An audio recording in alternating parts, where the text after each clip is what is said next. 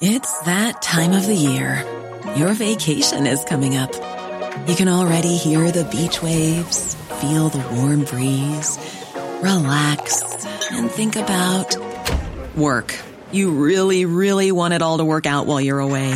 Monday.com gives you and the team that peace of mind. When all work is on one platform and everyone's in sync, things just flow. Wherever you are, tap the banner to go to Monday.com. Ever catch yourself eating the same flavorless dinner 3 days in a row? Dreaming of something better? Well, HelloFresh is your guilt-free dream come true, baby. It's me, Keke Palmer. Let's wake up those taste buds with hot, juicy pecan-crusted chicken or garlic butter shrimp scampi. Hello Fresh. Stop dreaming of all the delicious possibilities and dig in at HelloFresh.com. Let's get this dinner party started.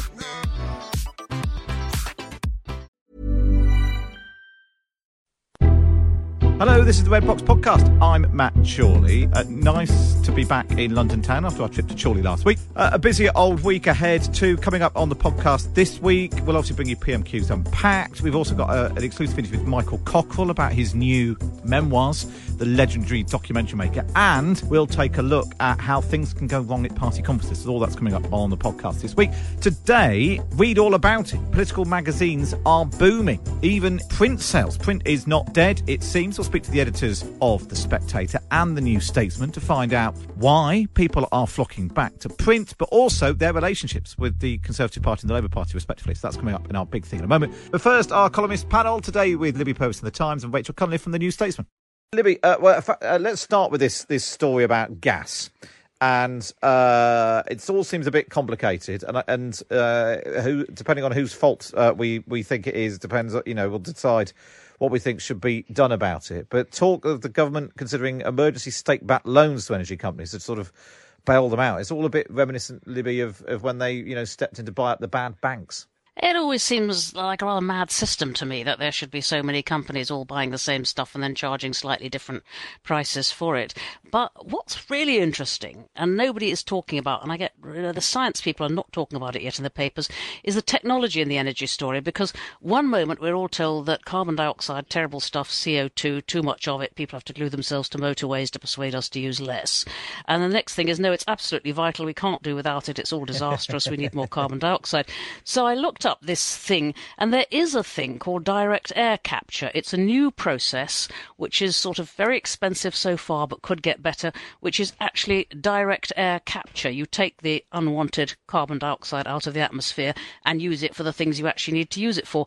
And it just struck me that since we were talking about the same thing in two completely different contexts, I want a bit more, I want the science people to get their noses down into this one, because I haven't read anything about it in the normal press at all. Yeah, you're right. Generally, carbon dioxide does get a bad press, it's fair to say. But yeah, I was reading today, so it's used to stun animals for slaughter and in the food packaging business, and then it's used as dry ice, which supermarkets use for chilled food deliveries. And so supermarkets are now scrabbling to try and get hold of carbon dioxide, because the high gas prices could have a knock-on effect of less frozen stuff in the shops. Meanwhile, we're told we're emitting too much of it. Yeah. Therefore, we need to find a way to join the two together, direct air capture. Switzerland and Canada are starting on this one. There are two companies doing it, I think. Yeah, and there's big concerns about what this is going to mean for turkeys. Rachel, are you concerned about the fact that, well, it's amazing. So that high gas prices could lead to a shortage of turkeys for Christmas?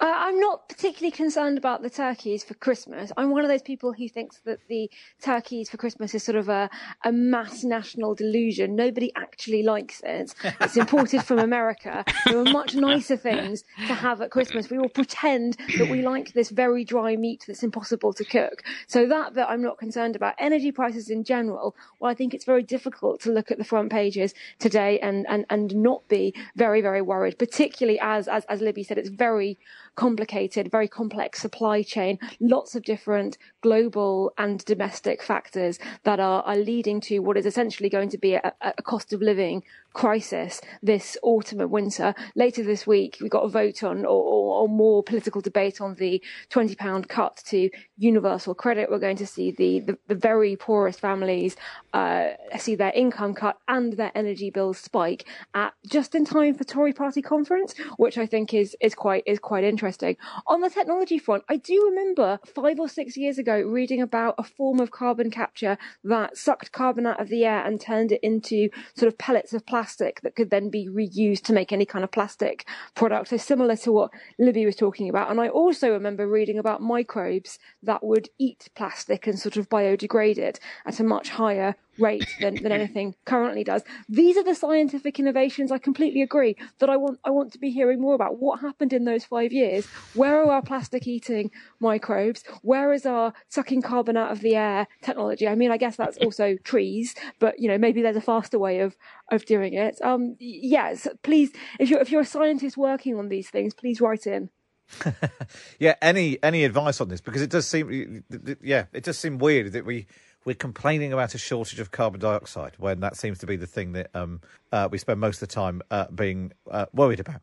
And if it isn't the pollution of the air, Libby, it's light pollution that you've written about in your column today. Do you see? It was a seamless segue. Immaculate, yes. Alan Partridge also rules.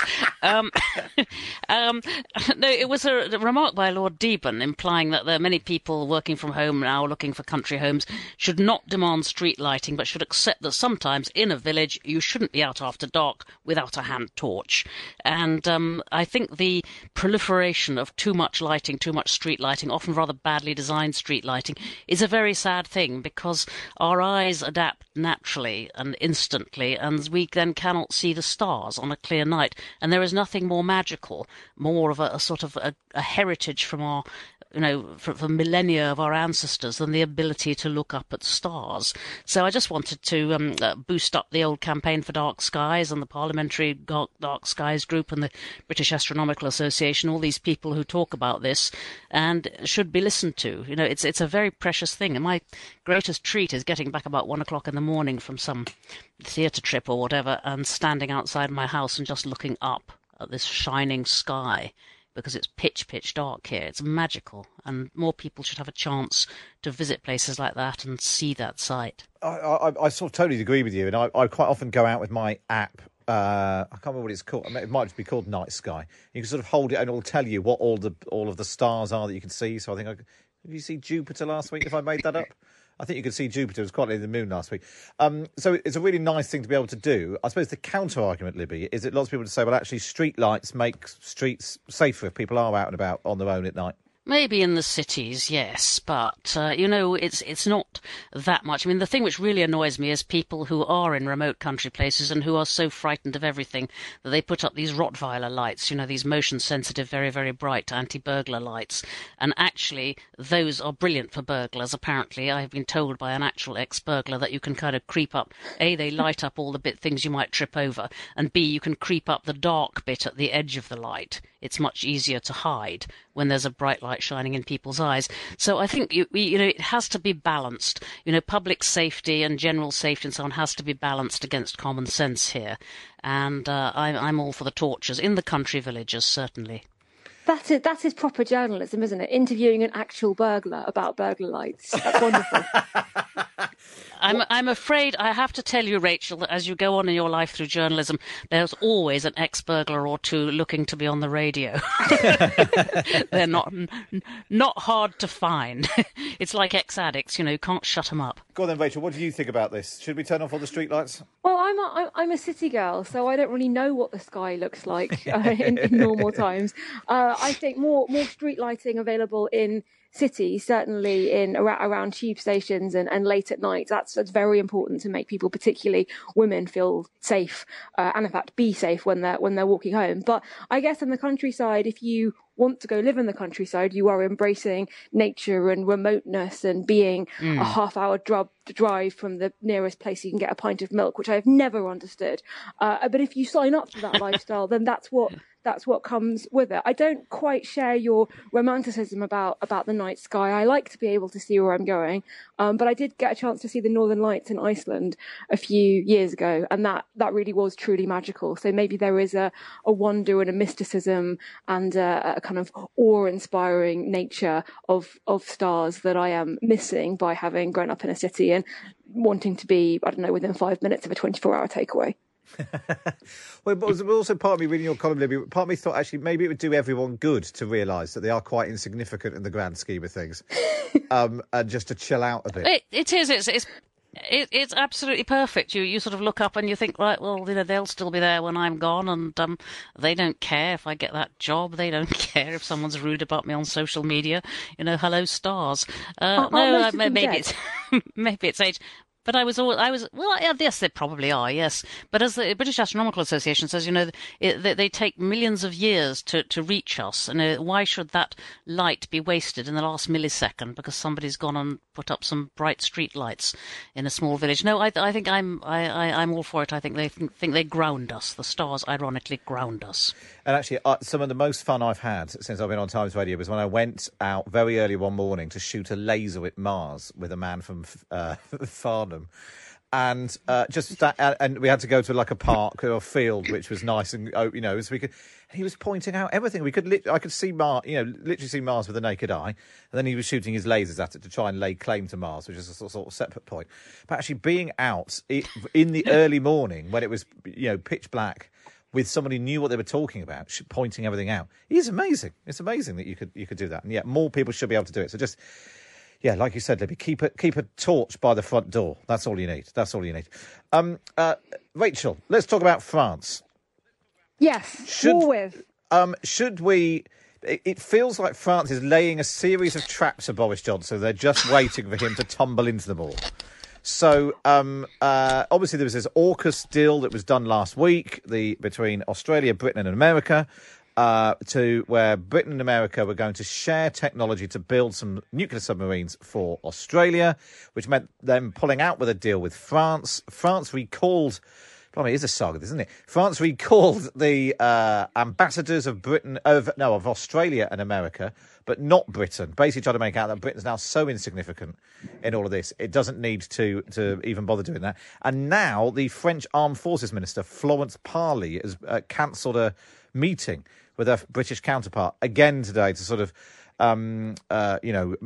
demonstrate their growing anger. What should we do about France, Rachel? Well, I mean, we're also, maybe we should stop relying on them to police the channel and getting upset when they're not following our instructions, which was, I think, last week's War with France story. Priti Patel threatening to withdraw the funding there. I think France's beef with the UK is unwarranted here. It's Australia and the US that they should be upset with. It's not our fault that Australia and the US prefer us.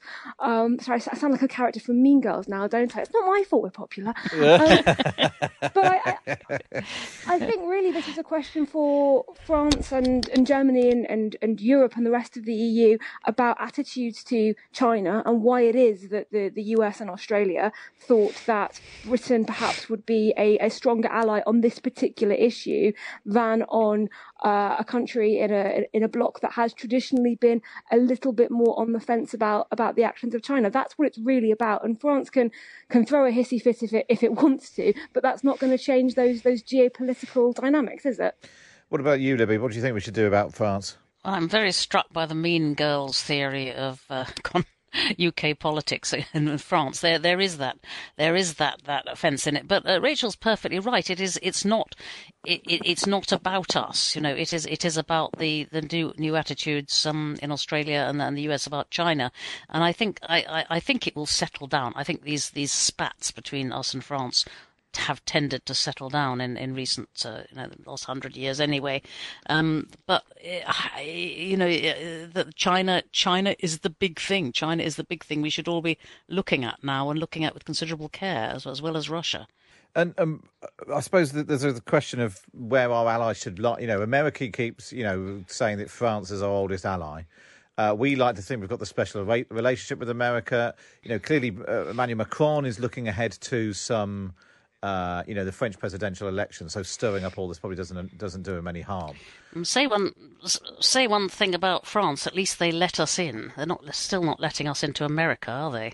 No, and there doesn't seem to be a huge amount of hope that Boris Johnson might be able to sort that out. That's something Boris is going to have to talk about soon, because it's splitting up families, it's wrecking businesses, it's causing a great deal of trouble for really no sane reason at all, this US ban on us. Yes. Australia's not even letting its own citizens in at the moment. Yeah, that's true. That's true, and we are. But so maybe we should have agreed that as part of the deal with the submarines.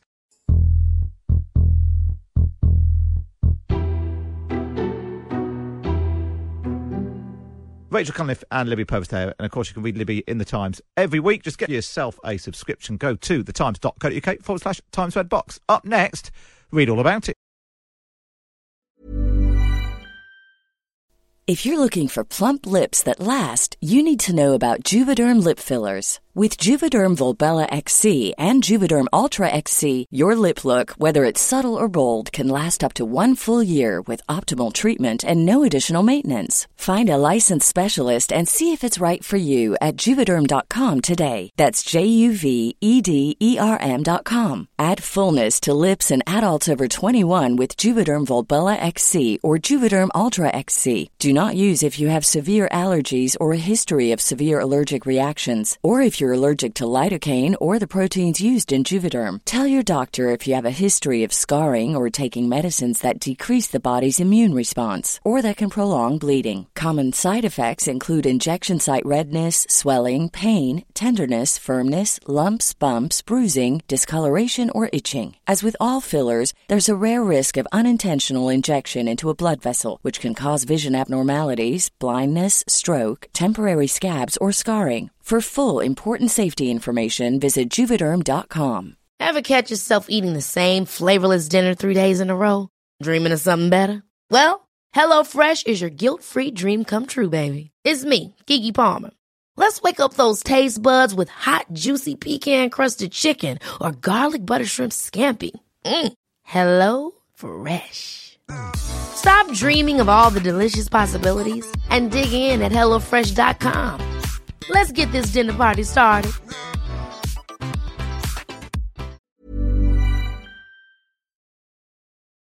You're listening to the Red Box Podcast. Now, let's talk political magazines.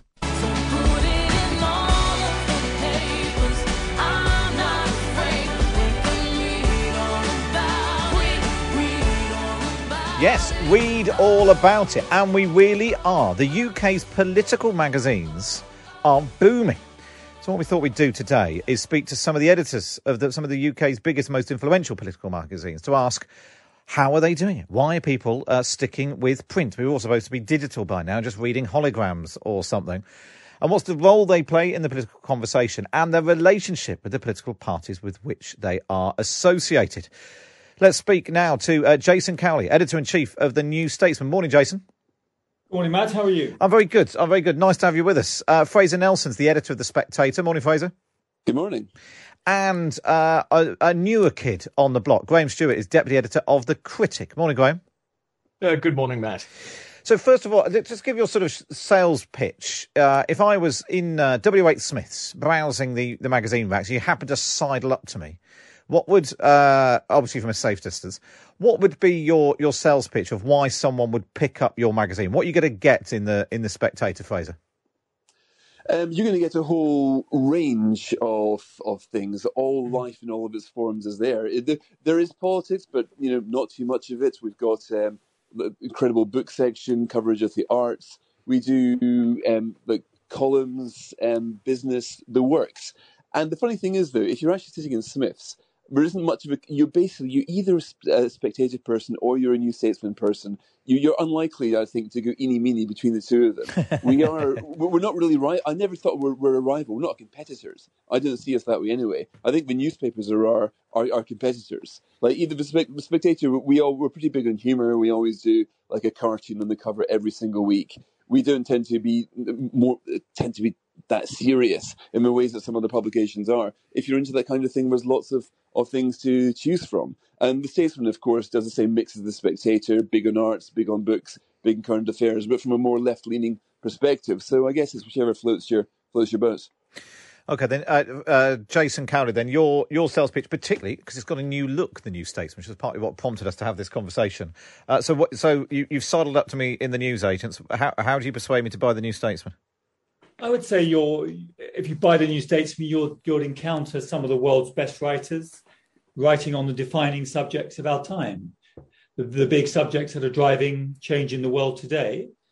And you'll find a liberal, sceptical sensibility informs the magazine right across it, from the political coverage, the longer reads and essays, right through into the cultural criticism you'll find at the back of the book. But also, the New Statesman isn't just a print magazine. It's very much a thriving digital title today. And for me, that's the key. It's both combination of print and digital, and how the New Statesman is looking to push out from its traditional niche. I mean, Fraser spoke about a left of centre sensibility. It's certainly of the left, but I would say today it has a more liberal, sceptical sensibility than being sort of party political or particularly partisan. And above all else, we're interested in good writing by unpredictable and interesting thinkers. And, we think there's wit in the magazine, there's elegance, there's confrontation, but above all else, there's intelligence. We'll unpick some of that in just a moment. Graham Stewart, explain to people who don't know what The Critic is and where it sits in the spectrum and on the newsstands. It launched in 2019, like The Spectator and like The New Statesman. We have daily online-only content, but also, unlike The Spectator and unlike The New Statesman, we're a monthly magazine, of about 100 pages. We think the magazine format gives us the opportunity to also have more long-form articles where writers go in depth on important issues. The focus is primarily current affairs, but also, as you would expect from our title, a very broad cultural sweep. All the reviews, all the up-to-date information about the cultural world as well.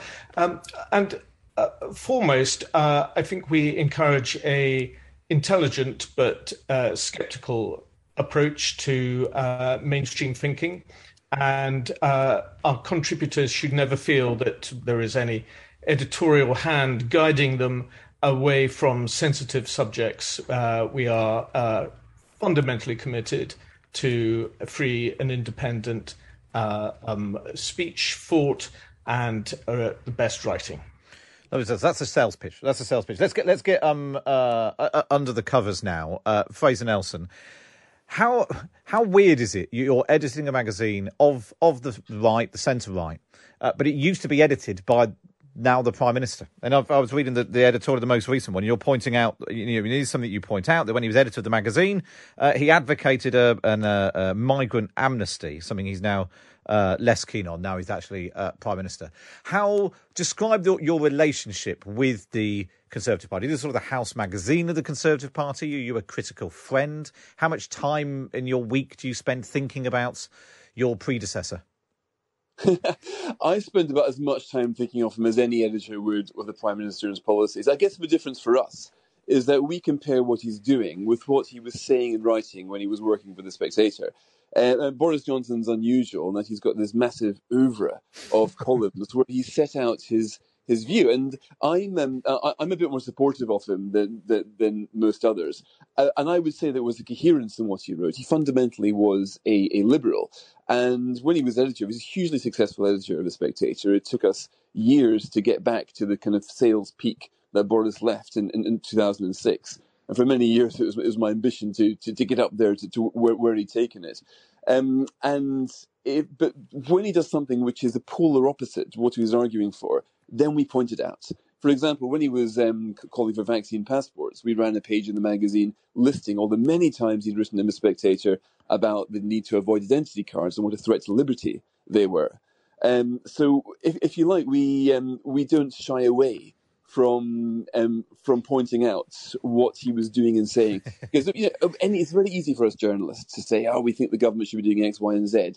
But when that journalist actually gets in the hot seat, you get the chance to implement your vision.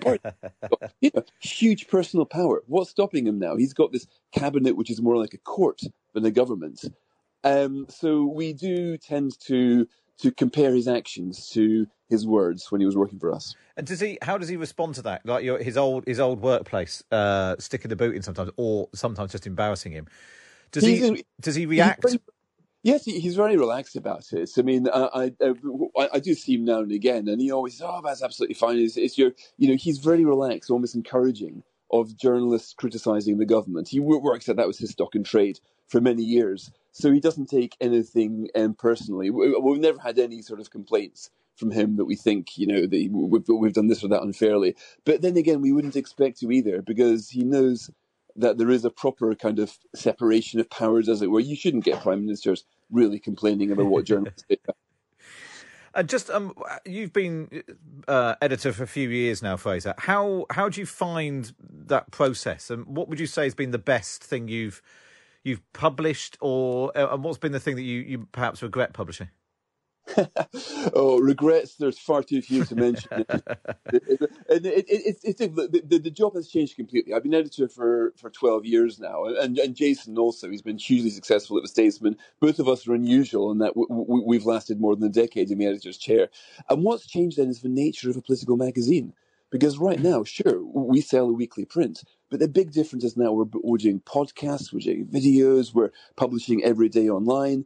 You're getting this extension of The Spectator, The Statesman, The Critic. All of us are becoming more daily publications than we are weekly ones. So we stand far more comparison to the daily newspapers. Some people will only have a New Statesman subscription. They will get their news from a New Statesman, and they'll be very well served as a result. That would never happen before. The same is true for The Spectator. The Critic less so because it's monthly. But what we're seeing now is I once looked at all the current affairs titles in Europe, and there are something like 70 magazines, of whom only 5 have grown in the last 10 years. And the New Statesman and The Spectator are numbers 1 and 2.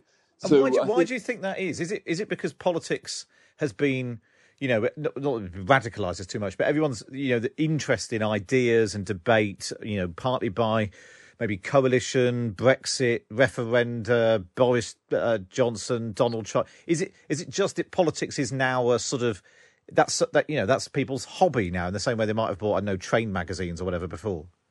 It's certainly true that we've had explosive politics in this country ever since the Scottish referendum. That was about 7 years ago, and that was the first time things got properly crazy. Then you get the knife edge Miliband Cameron election, then you get Brexit, then you get COVID. So there's been an explosion in current affairs recently that has absolutely benefited news magazines, and there's so many ways of getting it. And also, things have been tough for newspapers simply because of the rising cost of the industry. It's been slightly easier for newspapers that have less sort of magazines with that are slightly smaller and slightly fleet-foot to adapt. I mean, Times Radio is a fantastic example of a newspaper brand, one of those famous brands in the world, expanding to take in the whole radio station. We magazines do this in our smaller kind of way, but this is why it's such a great time to be in journalism right now. Technology gives you all of these opportunities. So you end up with titles as old as The Times, as The Spectator, as The New Statesman, that end up with a bigger audience than ever before, even if the newspaper market is struggling, because of what technology offers. And that's what makes it so much of a joy. Just finally, Fraser, have you managed to overtake the sales figures that Boris Johnson managed? We did. I was to do that. It was about 6 years ago. And so, but it was, when he was editor, he embodied the Spectator's values, perhaps a little bit too much with his extracurricular activities. I have to say, we like to think we've done it in a less scandalous way, shall we say, perhaps a little less more boring way. But we've also taken our sales over 100,000. They were about I think his peak was about 68,000. So we're still going strong. I like to think we're not even halfway there yet. Very good. That's good news for the sales, and probably good news for Mrs. Nelson as well. Fraser Nelson, thanks very much for joining us. Let's speak to Jason Cowley now, Editor-in-Chief at The New Statesman. Jason, I'm really taken by you're saying you're sort of slightly moved away from the idea of being the sort of the house magazine of the Labour Party. Sort of sceptical liberal is now the sort of position you take. And I'm struck there on the front page, the most recent one, it's Angela Merkel. The leader is an endorsement of who you think if the New Statesman had a vote in the German elections, it would be for the SPD. And then you have to get quite a long way in the magazine before you get to anything about the Labour Party. And it's a big picture of Keir Starmer under the headline, "The Man Who Wasn't There." What's been the driving force behind that? Is it because what's been going on in the Labour Party in recent years has been of niche interest? Or is it just because actually the history of the New Statesman, a long-standing publication, has been at odds with what happened in the Labour Party, particularly under Jeremy Corbyn? I think, Matt, it goes back to the beginning of my editorship, really, when the magazine had previously been owned by a Labour MP, a guy called Geoffrey Robinson, who was very close to the Brownite faction within the party. And then the magazine was bought by an independent businessman who appointed me as editor with a mission to sort of grow, change, modernise the New Statesman. And I didn't think it was interesting for a publication to be so closely connected to one political party. And I didn't think it would be of interest to me as an editor, my staff, or indeed our readers, if the focus of the New Statesman's activities was the Labour Party. Not long after I became editor, and there isn't a causal relationship here, Labour lost the 2010 general election, Gordon Brown lost, the coalition government came into power under the leadership of David Cameron, and a whole new era of British politics began. And, 11 years later, the Labour Party is far from power and doesn't look like it's going to be returning to power anytime soon. It's had a catastrophic, indeed historic defeat in Scotland, from which it's unlikely to recover. And it's begun to lose in its heartlands in the Midlands and the north of England, particularly the northeast of England. So, this has been a very troubling and in many ways a shattering period of decline for the Labour Party. We've tracked that, we write about it, but always with a sceptical intelligence, and we're at a remove from the party. We're not part of any faction. This week, for example, we had Keir Starmer was interviewed in the magazine, but he didn't make the cover because I don't think he said anything particularly interesting, which warranted an appearance on our cover last week. I suppose that's the thing, isn't it? If the Labour Party was a bit more exciting, being sort of in and amongst it would be good for sales, wouldn't it? But you're right. I think so, Matt. In 95, for example, when Geoffrey first bought the magazine and Ian Hargreaves was editor and Steve Richards was political editor. Now, Blair and Brown were beginning their transformation of the Labour Party. And I remember talking to Steve about this, the then political editor, and he said anything they wrote about a shadow cabinet member or anything that a particular shadow cabinet member said in an interview was often then splashed on the Times or the Telegraph or in the Guardian, because they knew that the direction of travel was one towards power. The new Labour government would form the next government and would be transformative. And therefore, there was more interest in a party that was about to take power rather than one that seems to be mired in a long, extended and bitter civil war. Until the party starts talking beyond itself to the country at large and understanding the forces in play, the forces that are driving change, not only in the UK, but in the world, I don't think it's got much chance of returning to power. Does it? I mean, because I know the Labour Party didn't endorse any party in 2019. In a New Statesman, not the Labour Party. Sorry, Labour. Yeah, who knows what the Labour? But yeah, the New Statesman didn't support endorse any party in 2019. In part because Jeremy Corbyn thought was unfit to serve as Prime Minister, particularly given the record on anti-Semitism. Does this free you up a bit? Does it mean you get sort of more or less grief from people in the Labour Party who think you should be the sort of house magazine just banging the drum for Labour, regardless of what they're doing or whether or not they're saying anything interesting? Yeah, there's always an expectation that the New Statesman should adopt certain positions or support certain factions. We certainly didn't endorse the Conservative Party in 2019. What we did was lay out an argument and offer an alternative political vision for the country, which we don't think any party has come close to meeting. Maybe rather high-minded, rather grand, but that's what we did. But also, it was an affirmation of our independence, of our scepticism, and an indication that we were travelling in a different direction. And I think that's part of the success of the New Statesman in recent years is our unpredictability, our consistency in many ways. It wasn't just Jeremy Corbyn. We were very, very critical of the leadership of Ed Miliband, who in many ways set the party in its present direction. So it's been anyone who'd been reading the magazine for a long time, by which I mean 5 to 6, 7 years, wouldn't have been surprised by our 2019 election. And we also have, larger ambitions, not only to go beyond our traditional niche as a magazine of the British left. Hence our appointment of Jeremy Cliff from The Economist as our international editor. We're building a significant international team under his leadership. And I thought our coverage of the German election has been first rate. Last week's leader was just a little bit of fun, a little bit of mischief making. Obviously, we've got no influence in Germany. Although interestingly, our endorsement was picked up by the German equivalent of Tim Shipman. The dominant political. What a terrifying thought! Yeah. I said to Jeremy Cliff, we should interview this German Tim Shipman, and he tweeted out our leader, and he got quite a bit of traction as a consequence. So that was just a little bit of fun. Yeah, but I suppose it is also a reflection that as a magazine, you think that what's going on in German politics, the replacement of Angela Merkel and your position on it, that is just more interesting to read than the not very exciting goings on inside the Labour Party. We thought so. Merkel's coming to the end of a 16-year reign. Which is extraordinary, yeah.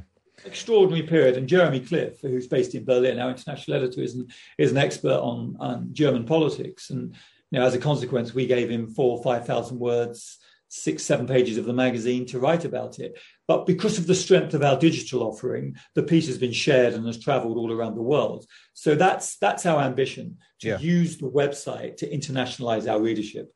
And it's working. We're very encouraged so far by the rapidity of our growth. It's good. It's good. Similar to what Fraser was saying when he was on.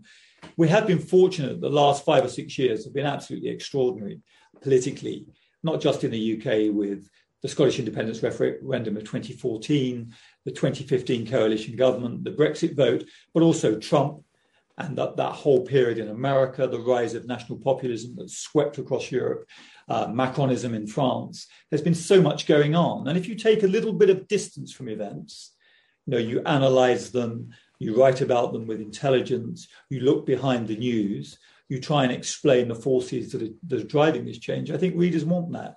It's great that we still have newspapers which are moving very, very quickly, reactively to events, but we can offer a little bit of, we're a remove of events.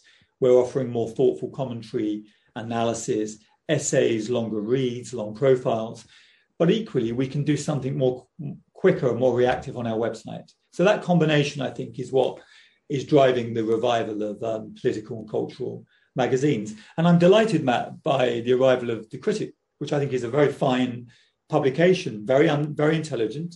It's a publication of the right, but I think, again, it has sceptical politics, high-quality writing, essays, as well as cultural criticism, some good political commentary. So I welcome the arrival of more publications in our space. I think it's a very good time to be editing these magazines. I was going to bring Graham in there. I'm not sure I need to. Graham, Deputy. I'm very happy to do Graham's PR thing. Well, maybe Graham, you want the job. You want to repay the compliment. It's interesting, though, isn't it, that we were sort of, for so long, for as long as I've been a journalist, and when I first trained 19, 20 years ago, people were predicting the death of print. And actually, Graham, you come along and you launch a print magazine, a monthly magazine. Obviously, it has got a digital offer too, but it's not entirely a digital thing. Do you think this is partly because in a world where, and I do this all the time, if I'm trying to read something on an iPad or my phone, you sort of get a few pars into it, and then, something's pinged there. I'll just have a look on Twitter. I'll just, and you get distracted. And actually, there's something about holding a print thing in your hand which can't beep at you, and you can sit and enjoy the thing from beginning to end. Is that part of the logic of launching a print print product in 2019? Very much so. And when we did launch, many fair-minded people thought we were mad. We thought we were mad ourselves, and we've surprised ourselves by our level of sanity because we've really exceeded what we possibly thought was possible.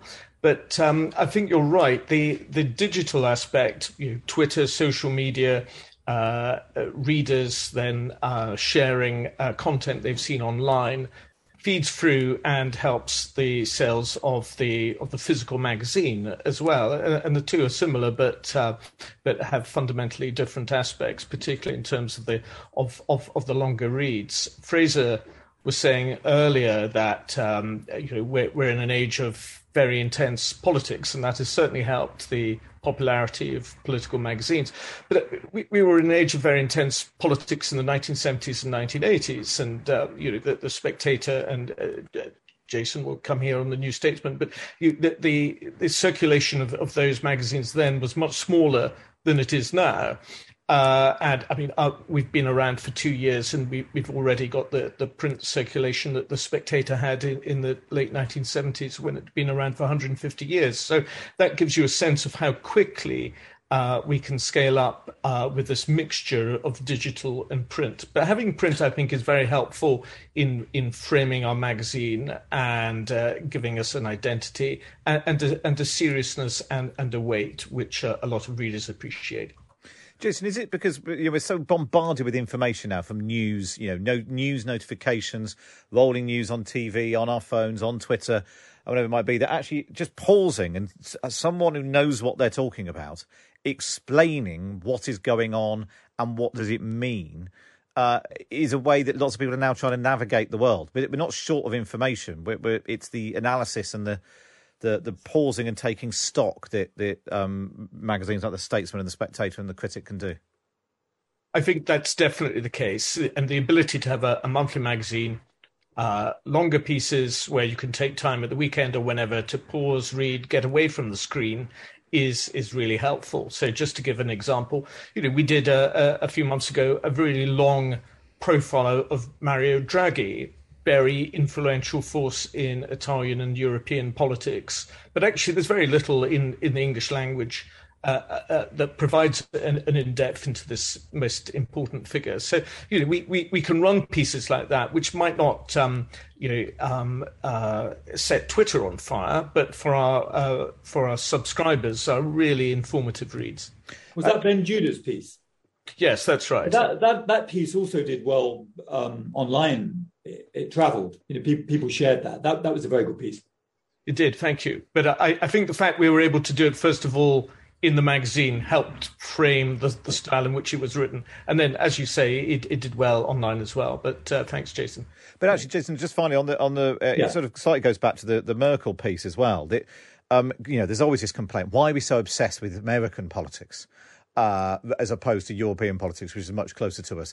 In part because most of it is in French or German or Italian or whatever it might be. And actually, a really good, thoughtful piece on German politics. I read that there was a great piece in the Sunday Times magazine a couple of weeks ago, Oliver Moody did, on sort of Angela Merkel, which really sort of tried to, much like Jeremy's piece in The Statesman, really took a step back. And you actually think people who are really interested in politics do want to know about German politics too. But it's harder to come by sometimes because the world of German Twitter and German websites is much harder to navigate than the Washington Post or the New York Times, whatever it might be. Yeah, absolutely. It obviously helps to have linguistic experts who understand the country from inside the country, as Jeremy does, or some of our writers who are based in France and write brilliantly about France. I mean, these European countries are obviously of dominant interest to us. We go on holiday there, we have friends there, we visit these countries regularly. But for some reason, I agree, Matt, we allow American politics, particularly American cultural politics, to kind of dominate the conversation in the UK. And I think that's a mistake. And there's this kind of misunderstanding of America, and often a complacent acceptance that America is closer to Britain than it actually is. It's actually a completely different culture from the UK. And we're often much closer to our European friends, as Boris Johnson always calls them, who are much closer, and with whom we've had deep historical associations. So, we want to write more about Europe as well as the US, but I think there's too much American politics on the BBC, for example, or even American news. Sadly, if a kind of gunman goes into a McDonald's and blasts 7 or 8 people in Florida, terrible mass shooting, that for some reason that dominates the BBC News to the exclusion of what might be happening in France or Germany or Italy or indeed China. And we want to look out beyond America to the rest of the world, but particularly Europe. That's all we've got time for on this episode of the Red Box Podcast. Don't forget you can listen to me live Monday to Friday, 10 till 1 on Times Radio. And we bring you the best bits here on the podcast. And if you're feeling particularly nice, why not wait and review us wherever you get your podcasts from?